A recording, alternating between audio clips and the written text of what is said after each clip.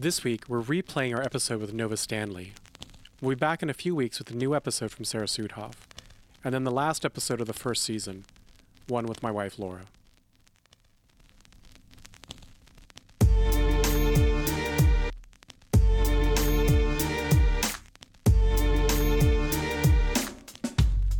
Hello, I'm Skipper Chung Warson, and I'm a design director in San Francisco.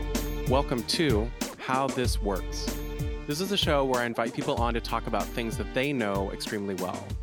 And today I have Nova Stanley with me to talk about his work as an artist, about his attending one of the top fine arts high schools in New York City during a pandemic, and his experience as a transgender person. Thank you for making time, Nova.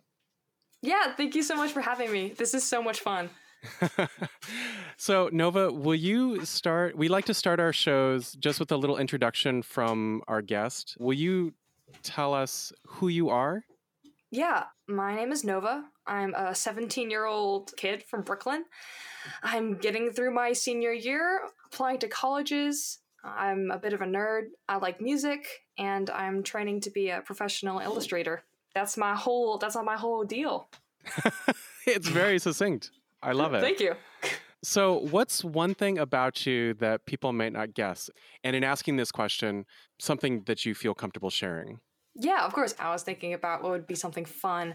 Only thing I could really think of is I snap using my pinky finger, which is very random, and you can try doing it. It's very hard for everyone to do it, except for me. I don't snap with my index or my middle. I just snap with my pinky. So I think that's something that's pretty unique.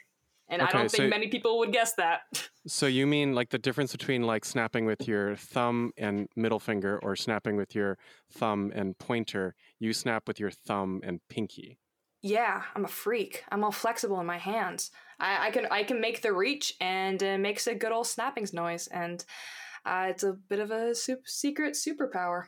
Oh, interesting. And I can do it on both hands too. I can't, it's for whatever reason, I don't know what sort of brainwashing I went under as a child that somehow trained my body to disconfigure and let me snap with my pinky. But yeah, it's pretty powerful, I think. I wonder if it's another thing we can attribute to the New York State water. Yeah, all them dang drugs they putting in the water. They're making kids snap with their pinkies now. That's right. You know, of all the things that I know about you, Nova, as a person, I have to say that I did not know that piece of information about you. So thank you for sharing. Yeah, of course. I'm here to serve. So Nova, what are we talking about today? What are the topics that, and you know, I gave some of it away in the introduction, but what are the topics that you know an awful lot about? I like to say as a kid, I don't know an awful lot about it, much. But the things that I know more than most people do is art, music, Gen Z culture, the LGBTQ community, and some niche internet communities. I think those are my specialties. Okay. Let's start with the top of the list. Let's start with art. How did you become interested in art? I think it was in my... Sorry, I'm going to start again. I'm just letting you know, my sister's dog is in here, and she is really needy, and so she's like sitting at my feet, and so I'm hoping she settles down, but I'm hoping that she won't be too much of a problem. That's okay. I think it was kind of in my DNA for me to become an artist. Okay. My dad has a master's in painting, and my grandfather went to art school, and my mom is like a choreographer. So, and my uncle is also a painter, and my grandmother also paints for fun. Both of my grandmothers paint for fun. I could not have been anything else, honestly. This was obviously I went into art under my own willing. I'm not being forced into this or held at ransom, but it was meant to be, looking at my family history. Well, if you were being held for ransom, like I would ask that you'd knock twice, and I would send. I'll snap twice help. With my pinky finger. That's right. Snap twice with your pinky finger. That's good. So you're surrounded by art. There are many people in your family that engage in a variety of different kinds of art. Why did you pick visual art?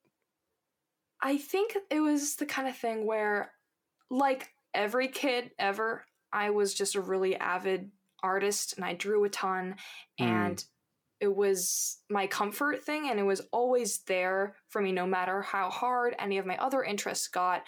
Art was always very reliable for me in that sense. So it was easy for me to lean on and easy for me to invest time into, which therefore made it easier for me to improve. And it's at this point, it's the most pleasurable thing I can invest my time in. It could have been a lot of other things. My mom's a dancer, and I did dance classes for a while when I was younger, and I did violin lessons for 8 years.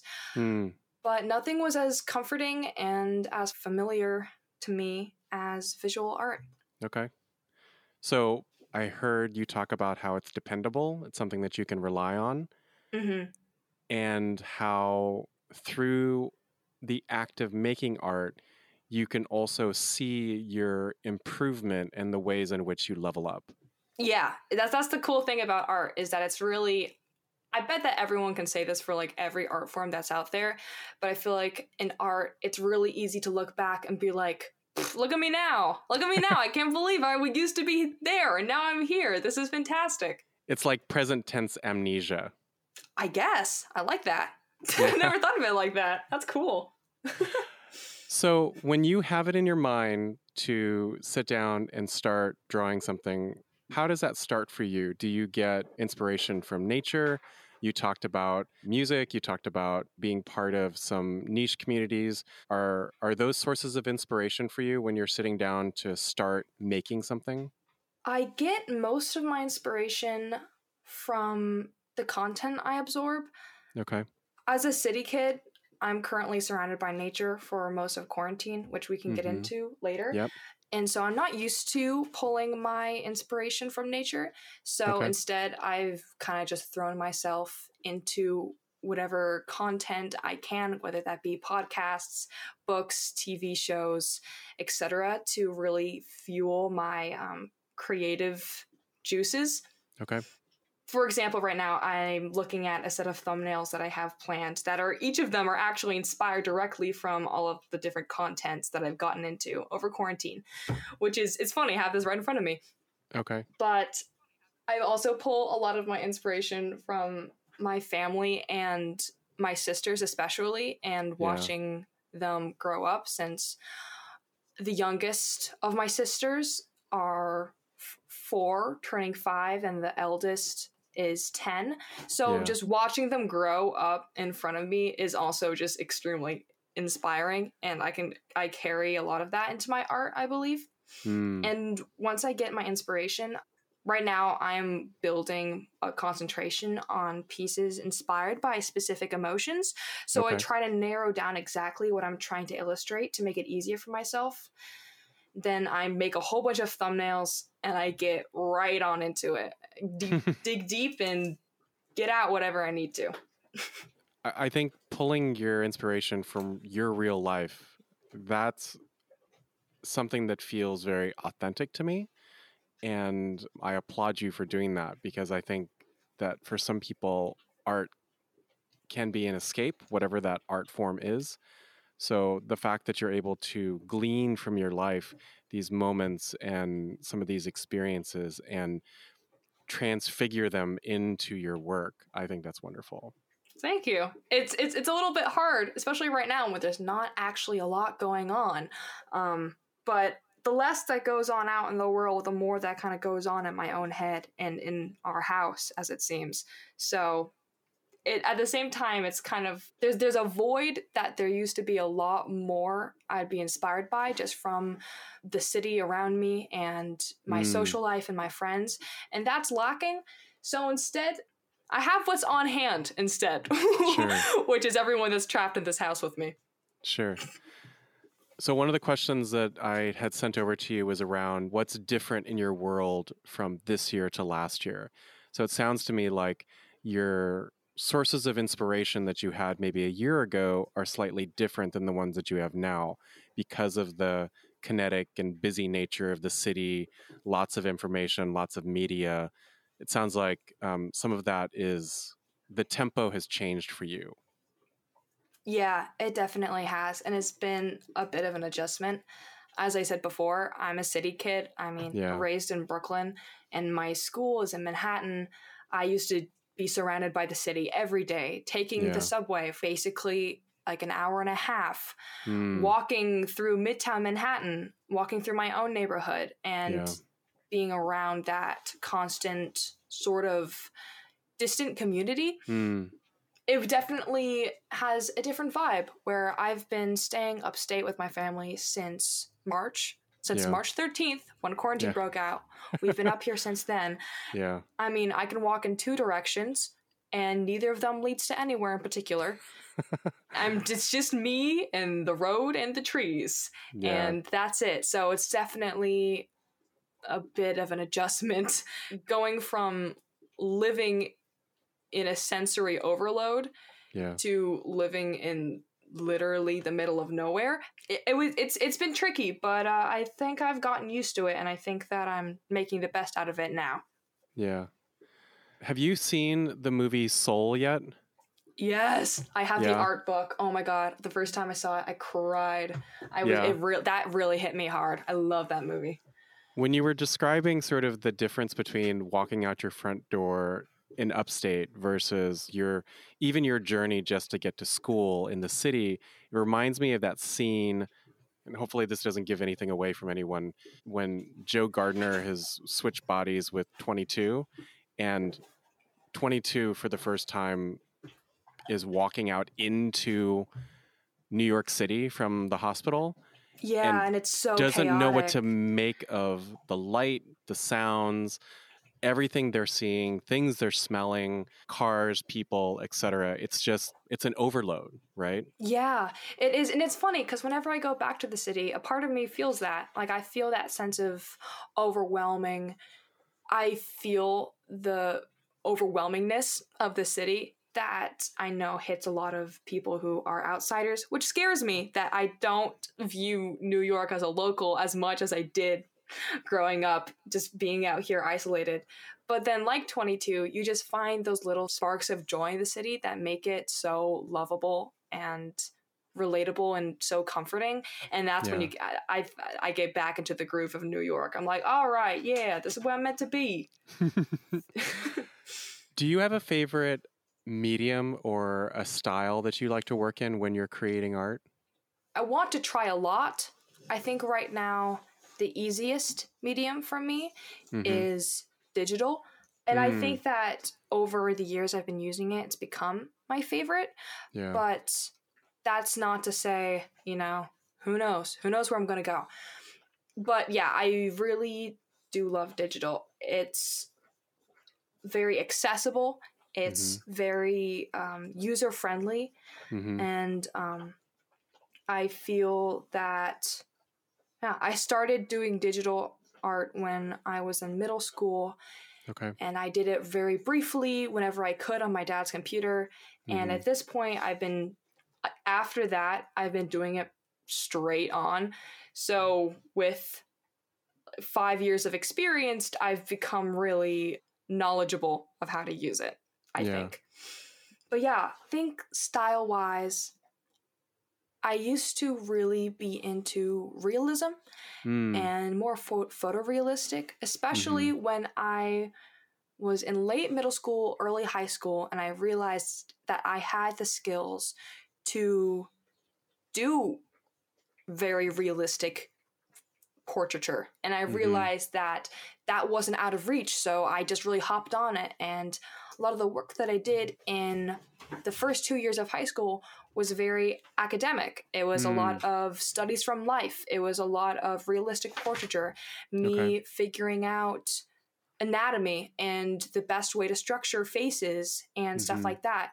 And I'm very grateful I did that, because now I'm getting tired of realism and I feel it's constrictive, and I want to be so much more explosive with my art. I want it to be I want people to feel a certain way when they see it. And I've realized with portraiture that can only go so far for the needs that I want. So I've been going more of a stylistically, and I'm really still figuring out where I want to be, which makes it fun. I'm glad that I haven't settled on anything and I don't feel tied to any style of drawing in particular. So I feel that freedom to explore around with my colors and my line work and my medium choice and with my concepts and who I choose to draw, because it gives me a lot more freedom that I think every young artist needs. And every old artist too. Everyone needs that freedom. Yeah, I think everyone needs that. Yeah. Yeah, you need the freedom to really give yourself the space to learn how best you like to do art and to learn not to feel constricted by anything that you do. Like, you have so many years to figure out what you want to do. Why not try everything out, especially in art? Like, yeah, you don't have to constrict yourself. Yeah. I guess you could describe my style now as a little bit more on the cartoony side, but I wouldn't describe my style like that. I think it's just evolving. I think it's just in the works. Yeah. Do you have a project that you think about that stays at the back of your brain and that you really want to do, but you haven't, for whatever reason, sort of tackled it yet? Yes, I have many. My dream, once I get all my arts education done, I want to work as a sequential artist. Most specifically, once I'm older and I have more experience, I want to work as a graphic novelist. Okay. And I have this idea for a fantasy / sci-fi where I have the amount of work that I've put into a project that I'm not going to get done for probably another like 5 to 10 years is like kind of insane. It takes place on this fictional continent where the concept is, what if there was no imperialism, and what if native tribes from around the world were actually concentrated onto one continent and interacted with each other?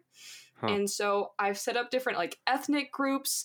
I've set up, like, I have a whole map of the continent. I have plans for language. I need to figure out is politics.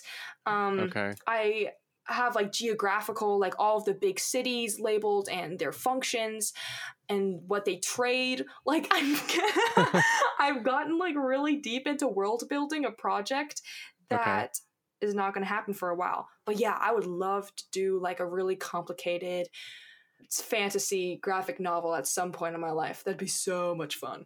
Yeah. Yes. So one of the things that you talked about that you enjoy about art is that notion of iteration and improvement. Are you able to look at your previous work as an artist and enjoy it? Or are you someone who looks back at your previous work and is overly critical about what you could have done differently? I don't think so. I think I have a fondness for my old work, which I think is good. Okay. It's better to be fond of it than to be completely repulsed by it. Right.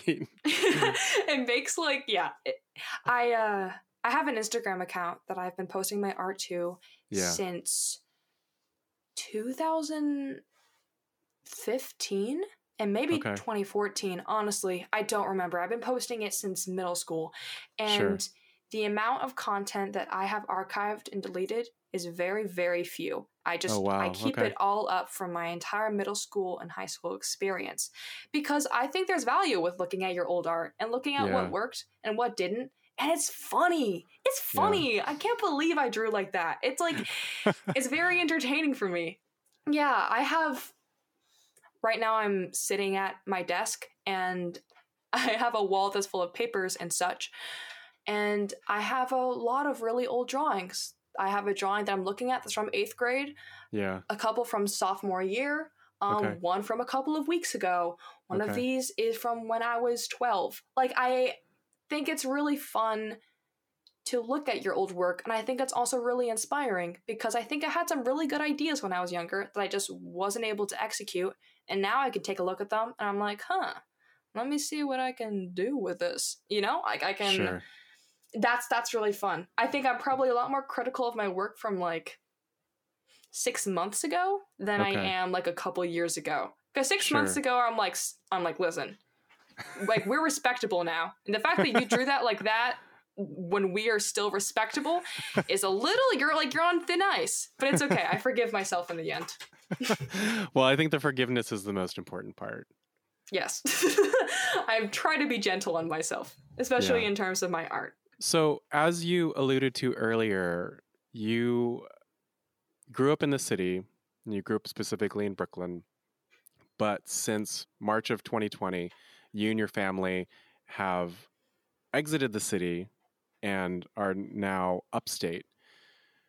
And so part of that was not just relocating domiciles, but it also has to do with your schooling. And, without saying where you go to school, because I don't need any stalkers on here.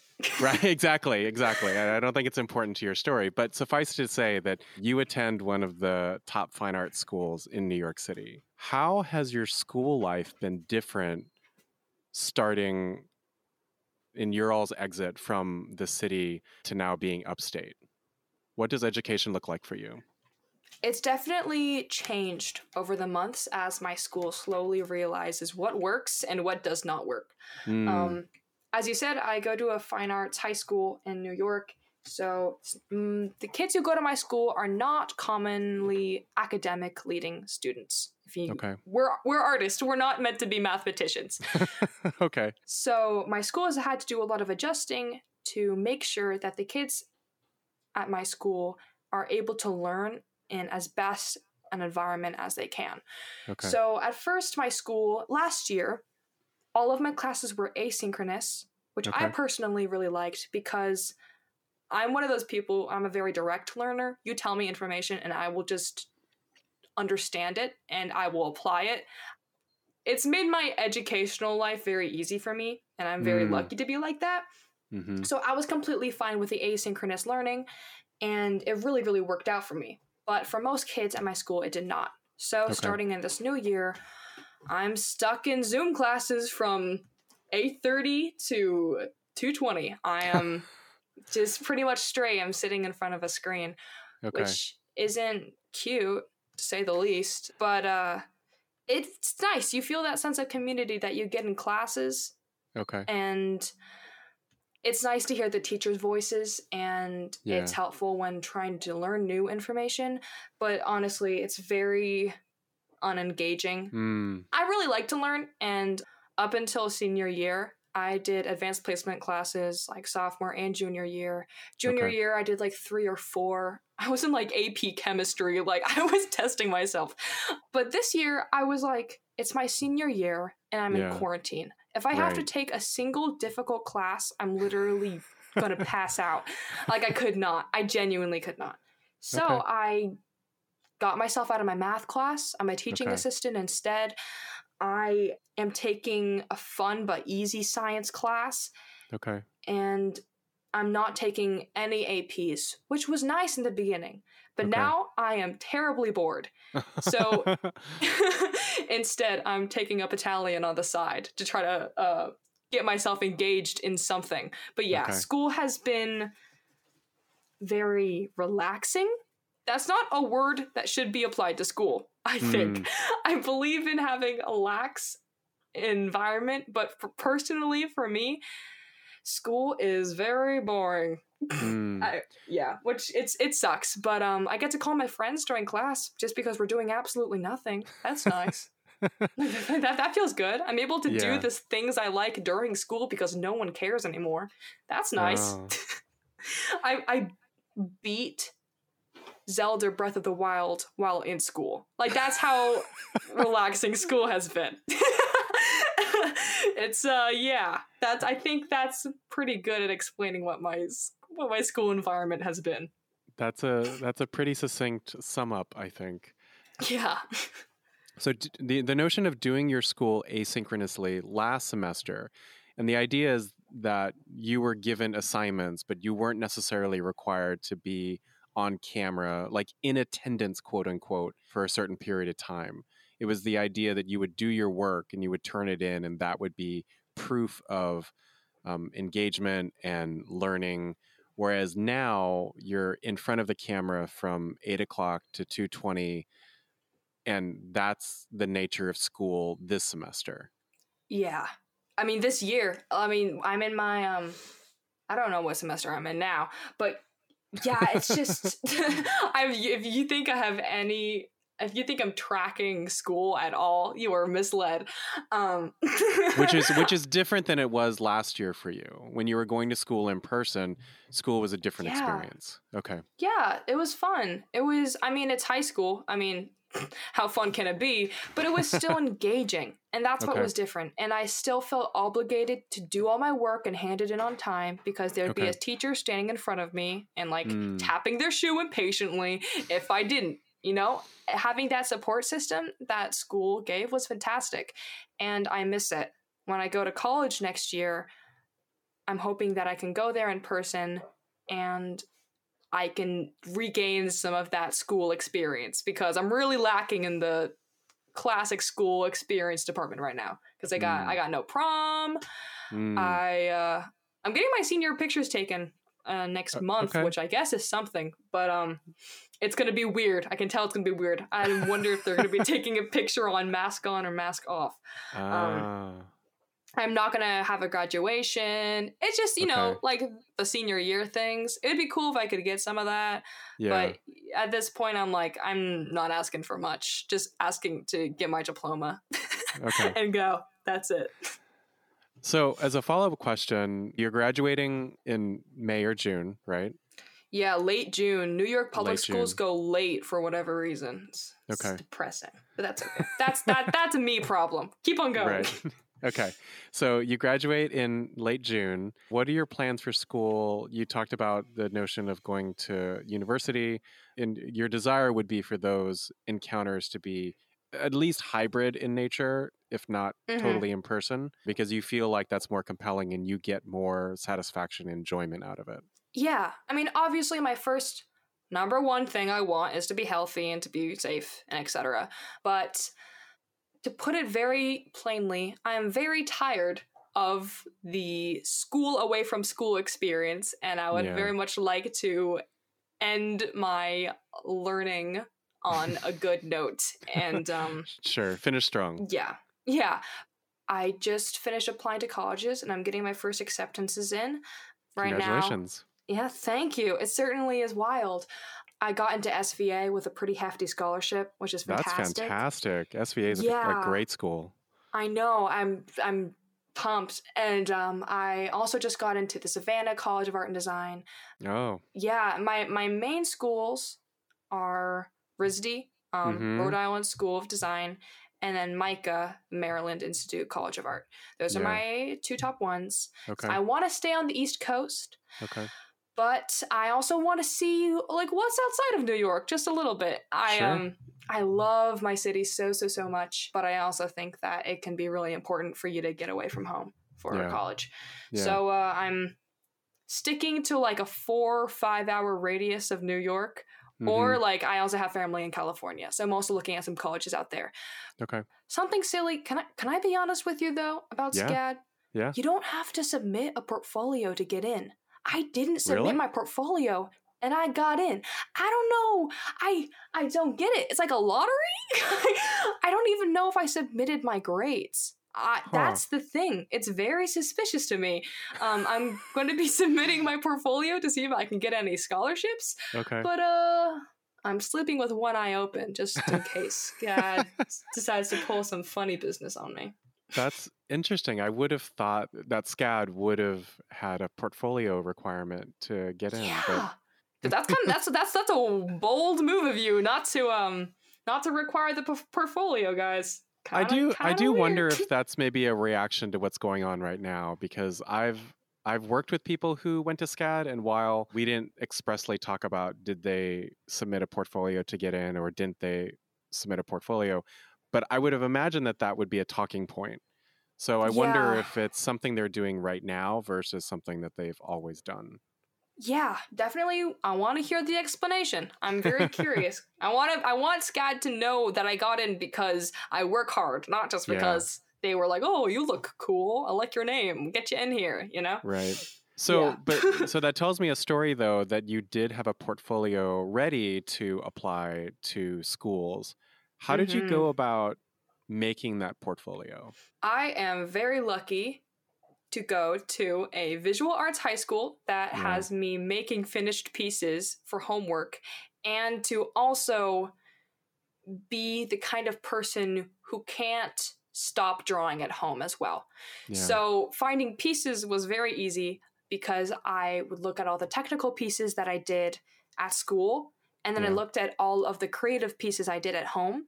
And this past year, we have been doing a sustained investigation for the AP drawing portfolio to get some extra AP credits in art. And so we've had to create a concentration of pieces that kind of let us show our own creativity and our own passions. So I've been using a lot of the pieces I've been creating for that portfolio for my college portfolio. So I'm just using all of my resources. Yeah.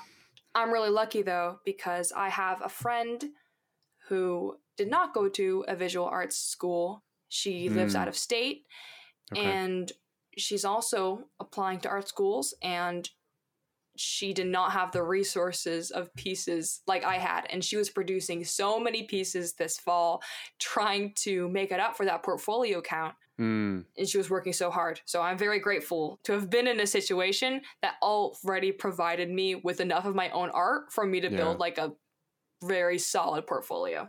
Yeah. Well, congratulations on the acceptances that you've already received, and Thank you. Fingers crossed for your other spots. Yes. I'm crossing literally every limb in my body. You have no idea. So you talked about how, and we'll link to your Instagram in the show notes if you're comfortable with that. Yeah, of course. So you talked about how you've created this body of work just by opening a social media channel and consistently posting. And I have to say that there's a lot of chatter right now about how bad social media is, or it's not good for you, it saps your attention. But you're someone who seems to manage that attention really well. And I always feel very happy when I see that you've posted something, because I get to learn a little bit about this thing that you've made and why you've made it, and just kind of a peek into Nova's world. How do you manage, because part of that is you're working on your craft as an illustrator, as an artist, you're working on these things. How do you manage that with some of the distraction that occurs naturally in the world of social media? Honestly, can I tell you something you're not going to be expecting? Sure. I deleted Instagram a month and a half ago. Oh, interesting. Yeah. Okay. So I've been on social media, specifically Instagram, for most of all of my adolescence, pretty much, which is a blessing and a curse. Okay. And I always really loved it, and I have found some of my best friends through Instagram. Literally, I found my best friend through Instagram, and I have a fantastic network of connections and internet friends and people I love from there. Yeah. But it's also, as a young person being on social media, it's really tough. It's really damaging, especially as an artist, because as an artist, you'll post something and you'll be like, however many likes this gets is how much this is worth, which is bad, which is not great, especially for a young teenager trying to gain some self-confidence in their art. Yeah. So it's something I've grappled with. It's something that I've really loved. And I think that quarantine was really the end game, if that makes sense. Sure. Where you can't not be on Instagram and on social media for the news. You want to know what's going on with your friends. Sure. You want to know what's going on politically. You want to see what everyone is talking about. It just got to be so much. Instagram is always asking for your attention. Yeah. And it started to feel more like a chore. Yeah. And Instagram has set up a lot of policies with how they disperse the posts and how they show up in your feed that negatively impact artists. It became like a toxic place to be, and it was exhausting and it was addicting, and I couldn't stop going on there, but it just made me feel gross. It made me feel nasty. And so one day I was like, okay, there are several things tying me to social media, such as my connection to friends, my internet friends specifically. That's the one thing really tying me to social media. That's it. But I was like, yeah, how can I get myself out of this? How can I remove myself? So I'm still posting to Instagram. I just do it through a third-party app. Okay. My best friend manages my account. If I ever need something, she'll help me out, which is a total blessing. Yeah. And I've been able to distance myself from Instagram, and it feels so good. It feels so good. Like, the one thing I miss out on is like school drama. So like, I'll call my friends and I'm like, so what's going on? Like, who's being problematic today? Like, sure. I'm curious about that side. But like, aside from that, it's just so freeing, and it feels really good.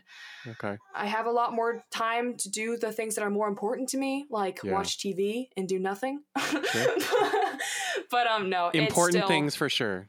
Yes, it's very worthwhile. But no, it's felt really good, and I hope I can keep away from Instagram for as long as I can. And I think that I encourage more kids of my generation to try stepping away, because it feels like a weight was lifted. It feels so much better. The only social media on that I'm very actively a part of is Tumblr, because it's a smaller community, if that makes sense. Yeah. And it's a lot less toxic right now. It's just super... I found it very comforting and chill.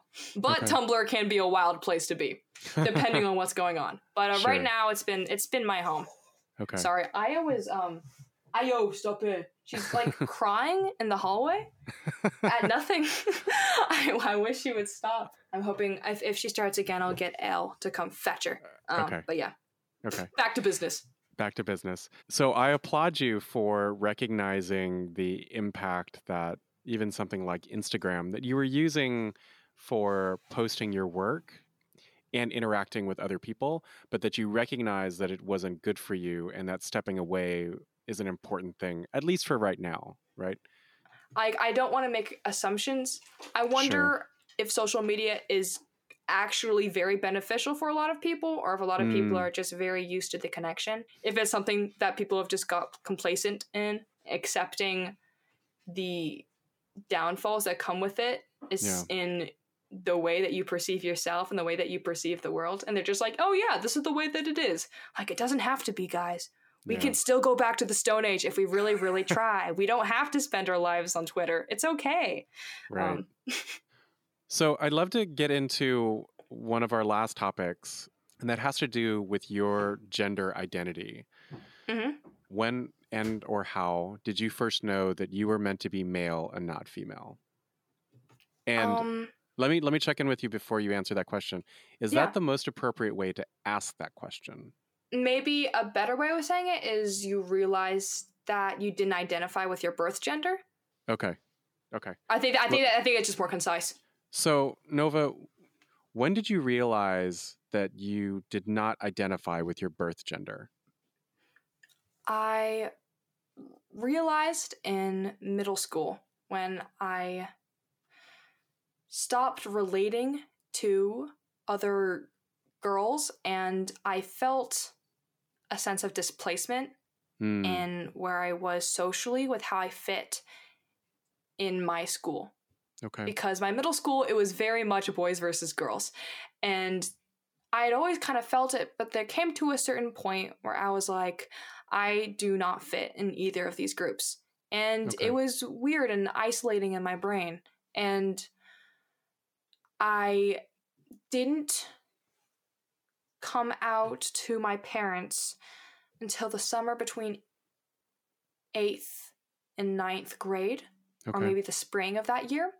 And then over that year, I got my first chest binder. The year after, I started attending gender therapy, and it was late sophomore year that I realized that I didn't identify as non-binary as I previously assumed, but I identified as transmasculine, or as a trans male.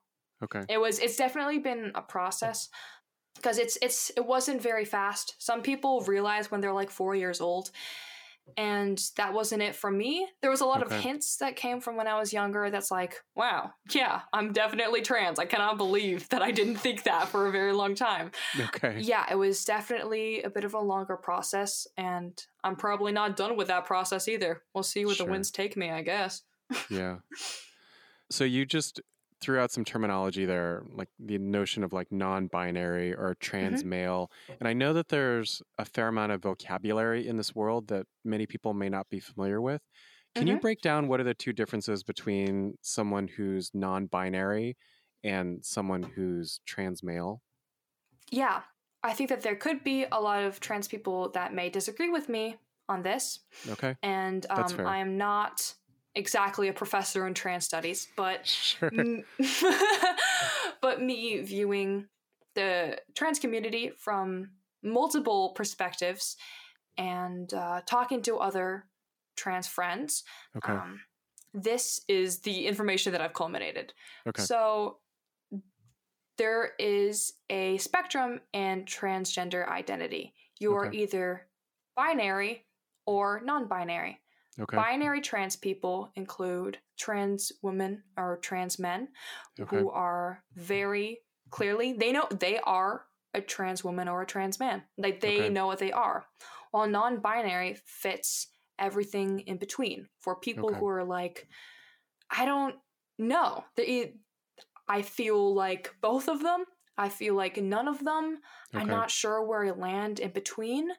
I wish I was something else. Obviously, Okay. not like a different object, but like that sort of those identities that aren't trans woman and trans male, all of those identities lie in non-binary. Okay. You're not conforming. Your identity lies beyond the heteronormative gender binary or Okay. cisnormative. Being non-binary lands anywhere between identifying as cis and identifying as trans. Cis Okay. standing for cisgendered, which means not being trans for people who are not familiar with that terminology. Okay. Yeah, I have some friends who present as cisgendered. They Okay. dress and they socially present as if they are cisgendered, but they are non-binary in their brains. And you Okay. can say that there are also some binary trans people who are stuck acting or dressing or behaving like the sex that they were born with. And that happens all the time. But I think that non binary people have a huge spectrum in the way that they present, in the way that they identify, and Okay. even the pronouns they use. It's a large spectrum. And I think that that scares a lot of older generations, which is why there's a stigma behind trans and non binary people, Mm-hmm. because they're scared of letting kids identify in the ways that are not typical to them. But it's okay. That's okay. Yeah. I wish there was a better way to resolve that, but like let these teenagers identify as whatever they want. Let these adults identify as whatever they want. There's even, Sure. like senior citizens who are like, I'm non-binary. And I'm like, you are so sick. You are so cool. I'm so glad that there are people out there like you. So, what are some of the things that, since you have been working with this in your life, and now that you know that you are trans male, what are some of the things that you've struggled with along the way? Definitely with expression of gender. As a trans person, something that a lot of trans people feel is something called dysphoria, which Mm, is that feeling that you are not in the right place. okay. That's a weird way of describing it, but it's that repulsion of your own sex or the way that you present your sex and the euphoria that comes with identifying as anything else. Okay. So the way that my dysphoria controls me is very much in the social sense, where I feel most dysphoric and unhappy with the way that I was born when I'm in a social situation and I'm being viewed upon by others.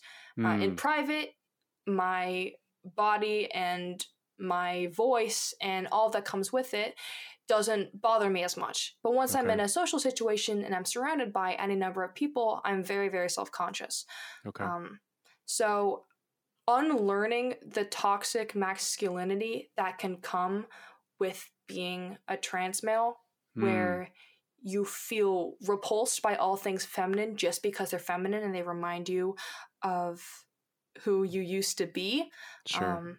That can be really strong. And I think that it's important for trans men to know that it's okay to be feminine, and the same messages that are being spread to boys and young men now to express your feminine side should also be spread to young trans masculines or young trans males or trans guys, because it's important for us to hear too. And I would love to grow my hair out, but it makes me unhappy. But I would love to be in a position one day or 1 year to be able to grow my hair out and have awesome long hair and to wear whatever I want. Like, that'd be awesome. I just need to keep on tending to my little confidence growth in my brain and try to build up some of that juice I need.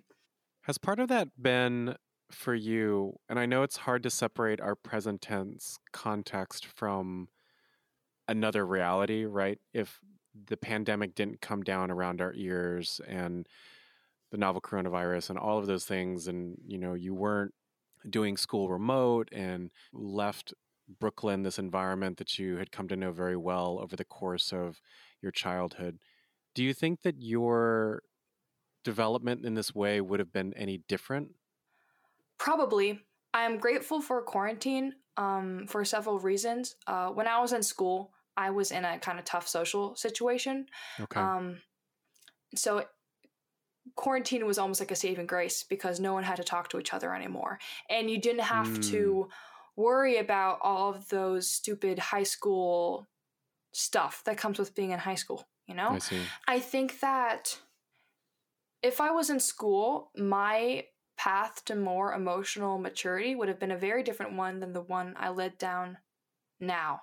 Because going through quarantine is a lot of self-introspection and learning about yourself and learning about others through that same way. And I imagined that if I was still in school, I would have the same sense of emotional maturity, but it would have just come around in a very different ways through interacting with others and learning how to resolve conflicts in healthy ways and learning how to get through tough social situations without feeling like you're giving up, you know? Yeah. I would have grown up either way, but the way that I did, I don't know, I'm grateful.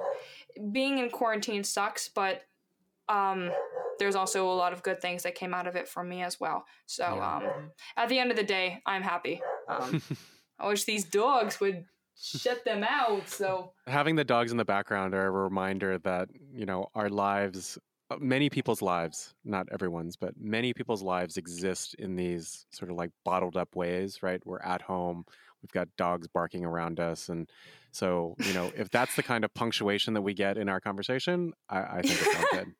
Yeah, I live with 5 people and several large animals. This is the way that it goes. Right.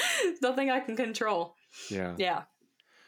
So I saw something on your Instagram, and it was a few months ago, about how so many transgender folks have died, attempted suicide, or otherwise suffered.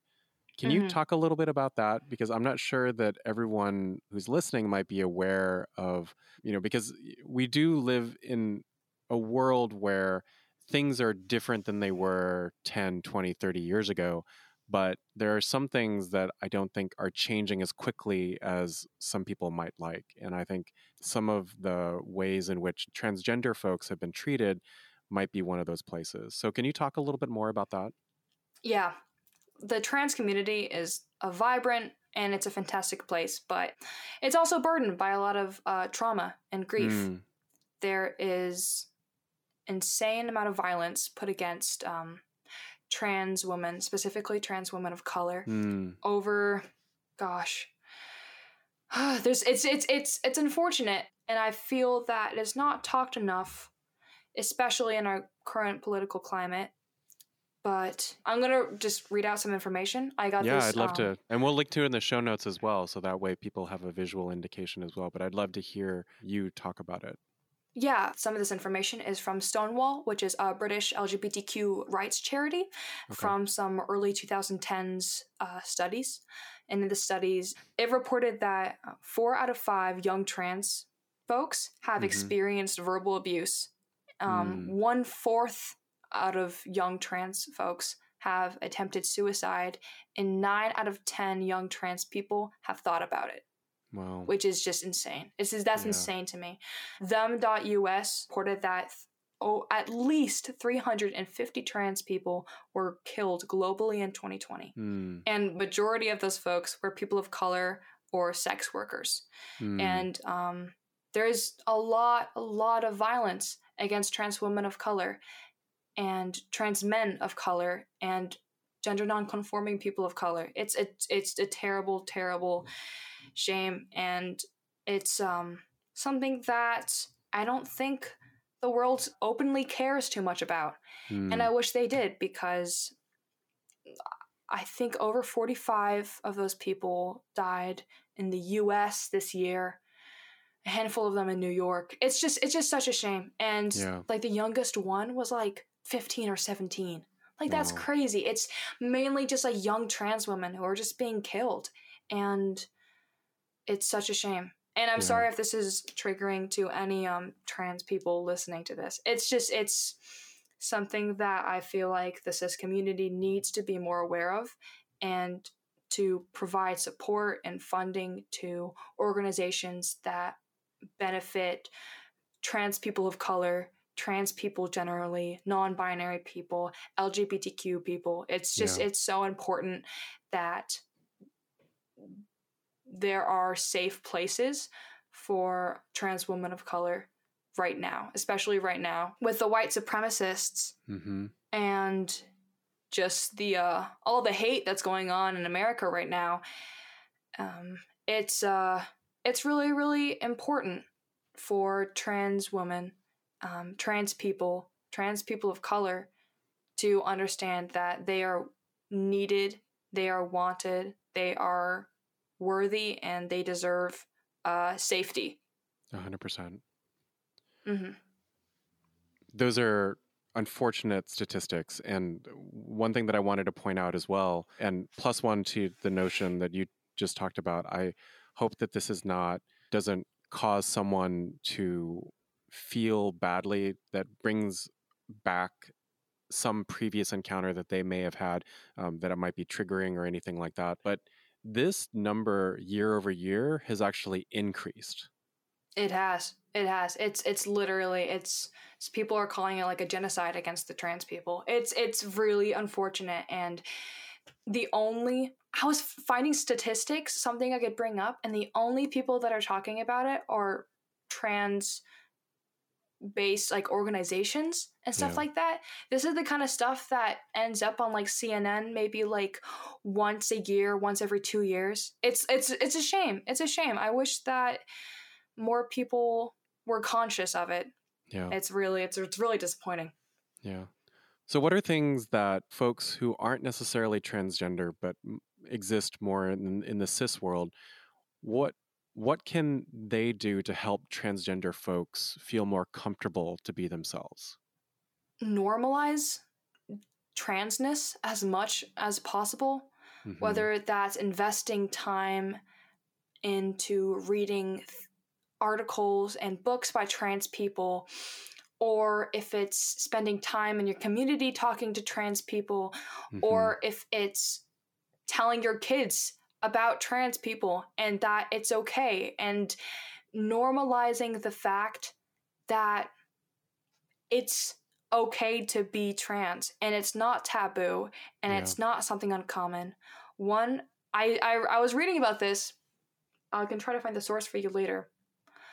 I read that 1 out of every 200 people identifies as trans or gender nonconforming, which is a really big jump. They used to think it was like 1 out of like 100,000 people. Sure. But more, as being transgender is slowly being more normalized, more people are identifying as trans and realizing who they are. And the more that it is accepted by the public, the more that it's going to be easier for the trans community to be safe and to be heard. I was talking to my therapist the other day, and he's also trans. Okay. And we were talking, and I was like, I have never read a book or watched a movie or watched a show that had a protagonist that was like me, especially in books. You can try to find like any books about transmasculine youth or transmasculine people as the center. It's very, very difficult, and it's a shame. I've never felt fully represented in work like that, and I can't even imagine how harder that is for trans people of color. Even less representation. Sure. It's just fully a shame, and I think it's very important to uplift trans voices, trans people of color voices, non-binary voices, and to show people that we're people too, and we have important things to say, and this isn't as small as a community as you think. And you may know people who are trans. You may have passed them in the street. You may have ordered your coffee from them, and you may have not even known. Yeah. And that's okay. Trans people don't owe you any sort of explanation for how they transition and their process and such, etc. Yeah. I was looking up information, and I looked up how many trans people, and then I was looking at the Google search results. Okay. And instead of the results being how many trans artists are out there, or like how many trans people do this, do that, the two immediate searches underneath were how many trans people detransition.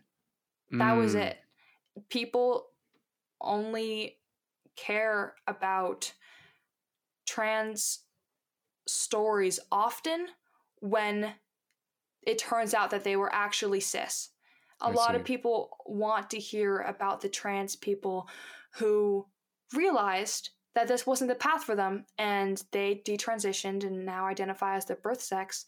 And those stories come first, and it's extremely alienating as a trans person to have found your identity, and the community around you, the cis community, only seems interested in putting doubt in your identity and being like, well, what if you're faking it? What if you detransition, you know? What if you're wrong? It's a very wild thing, and I think that the cis community really focuses on it a lot instead of actually reading and uplifting the stories of trans people and their identity, because there's so many more trans people who are stable and happy in their identities than there are trans people who have detransitioned.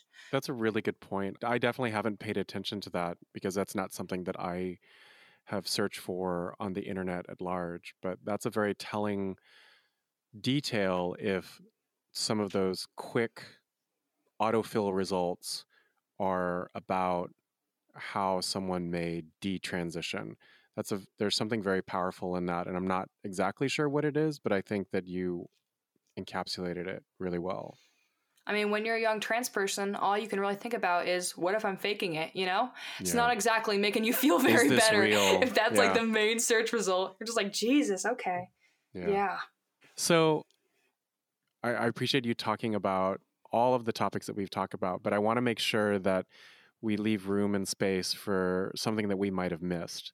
So is there something that we haven't talked about yet that you want to get into? I think I want to talk about mental health for a second. Okay. Because I think that a lot of people have struggled with their mental health over quarantine, me included. And it's been really tricky during this super isolating time to be dealing with stuff like that. And I just hope anyone out there who's listening who has gone through relapses during quarantine, or who have gone through really dark and negative thoughts, or people who have just been through it, you know? I really hope that all you guys are okay. I hope that you get the help that you need, and you are very much needed and loved in this world. And I think that that is something that I want to make sure everyone knows, because it's been a really mentally trying couple of months, and it can be hard dealing with mental health stuff during this period of time, because you want to make sure all the attention is given to people who are going through medical health issues with COVID, and you want to make sure that Sure. their stories are being told. But there's a lot of people out there, and for the past couple of months, who have been going through a really rough time. And I hope that they all understand that you guys are seen, and like I get it, and it's really, really tough, but we're going to make through it, and it's going to be okay. Yeah, this has been an incredible change in our society at large.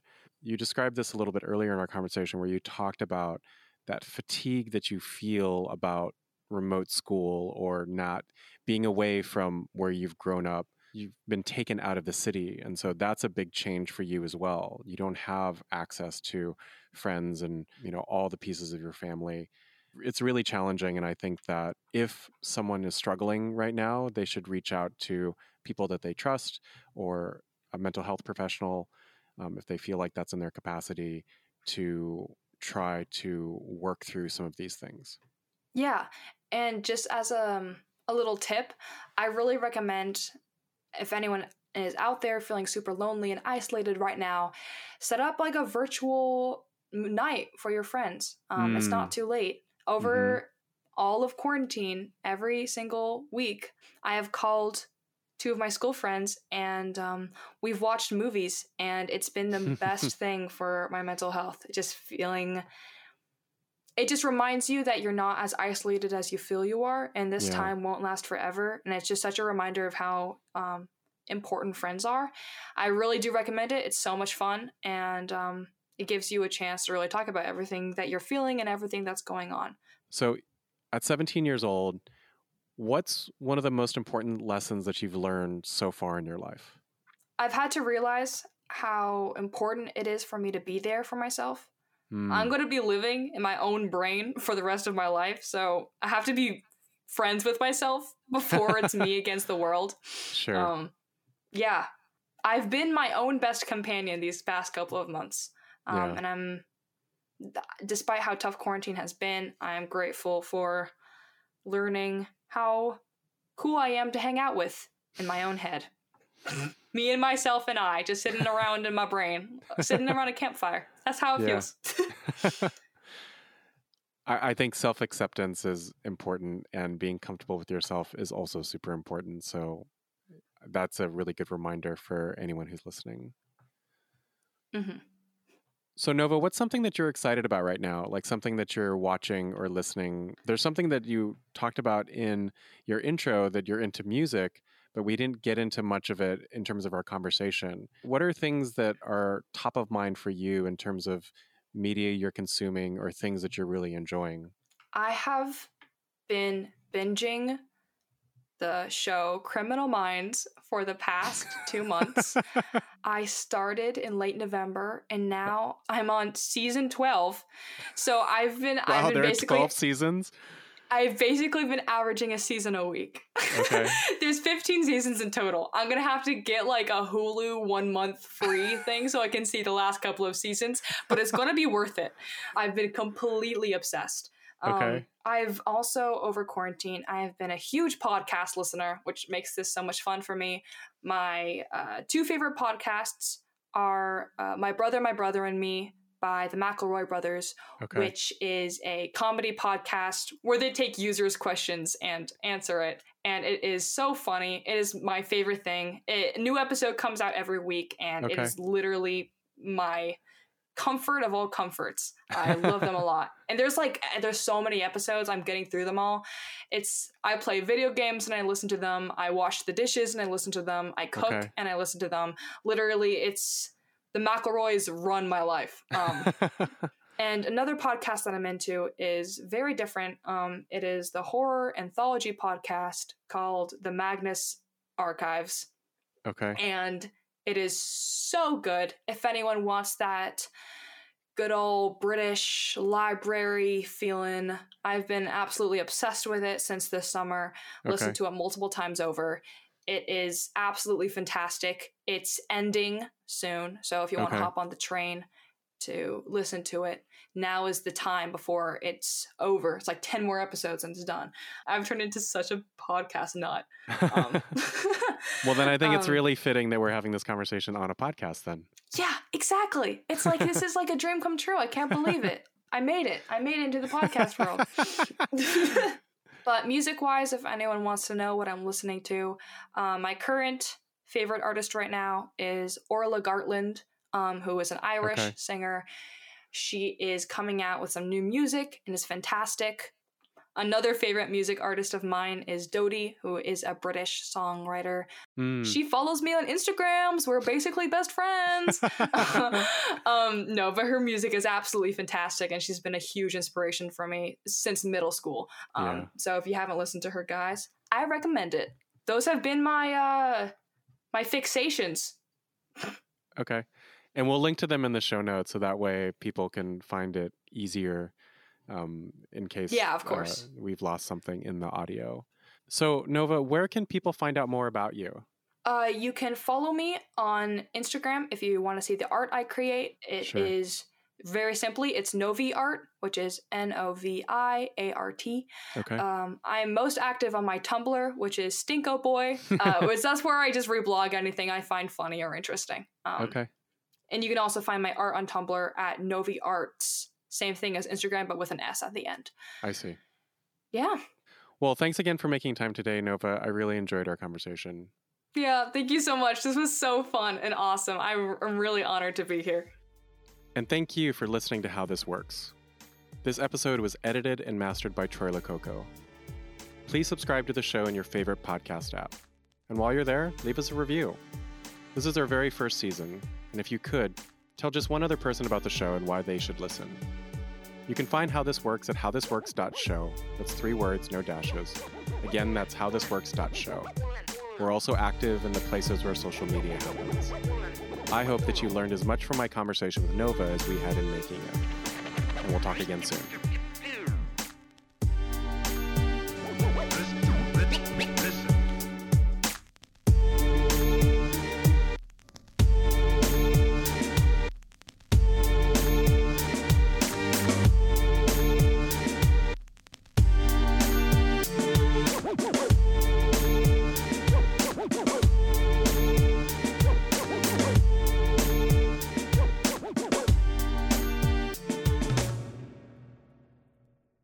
Answer that, but I think I have another dog coming in the room, and she's a lot bigger and she can be a lot noisier, and if she's going to get on the bed, it's going to make a big noise. I'm hoping she just sits. Come on, baby, get yourself on the floor.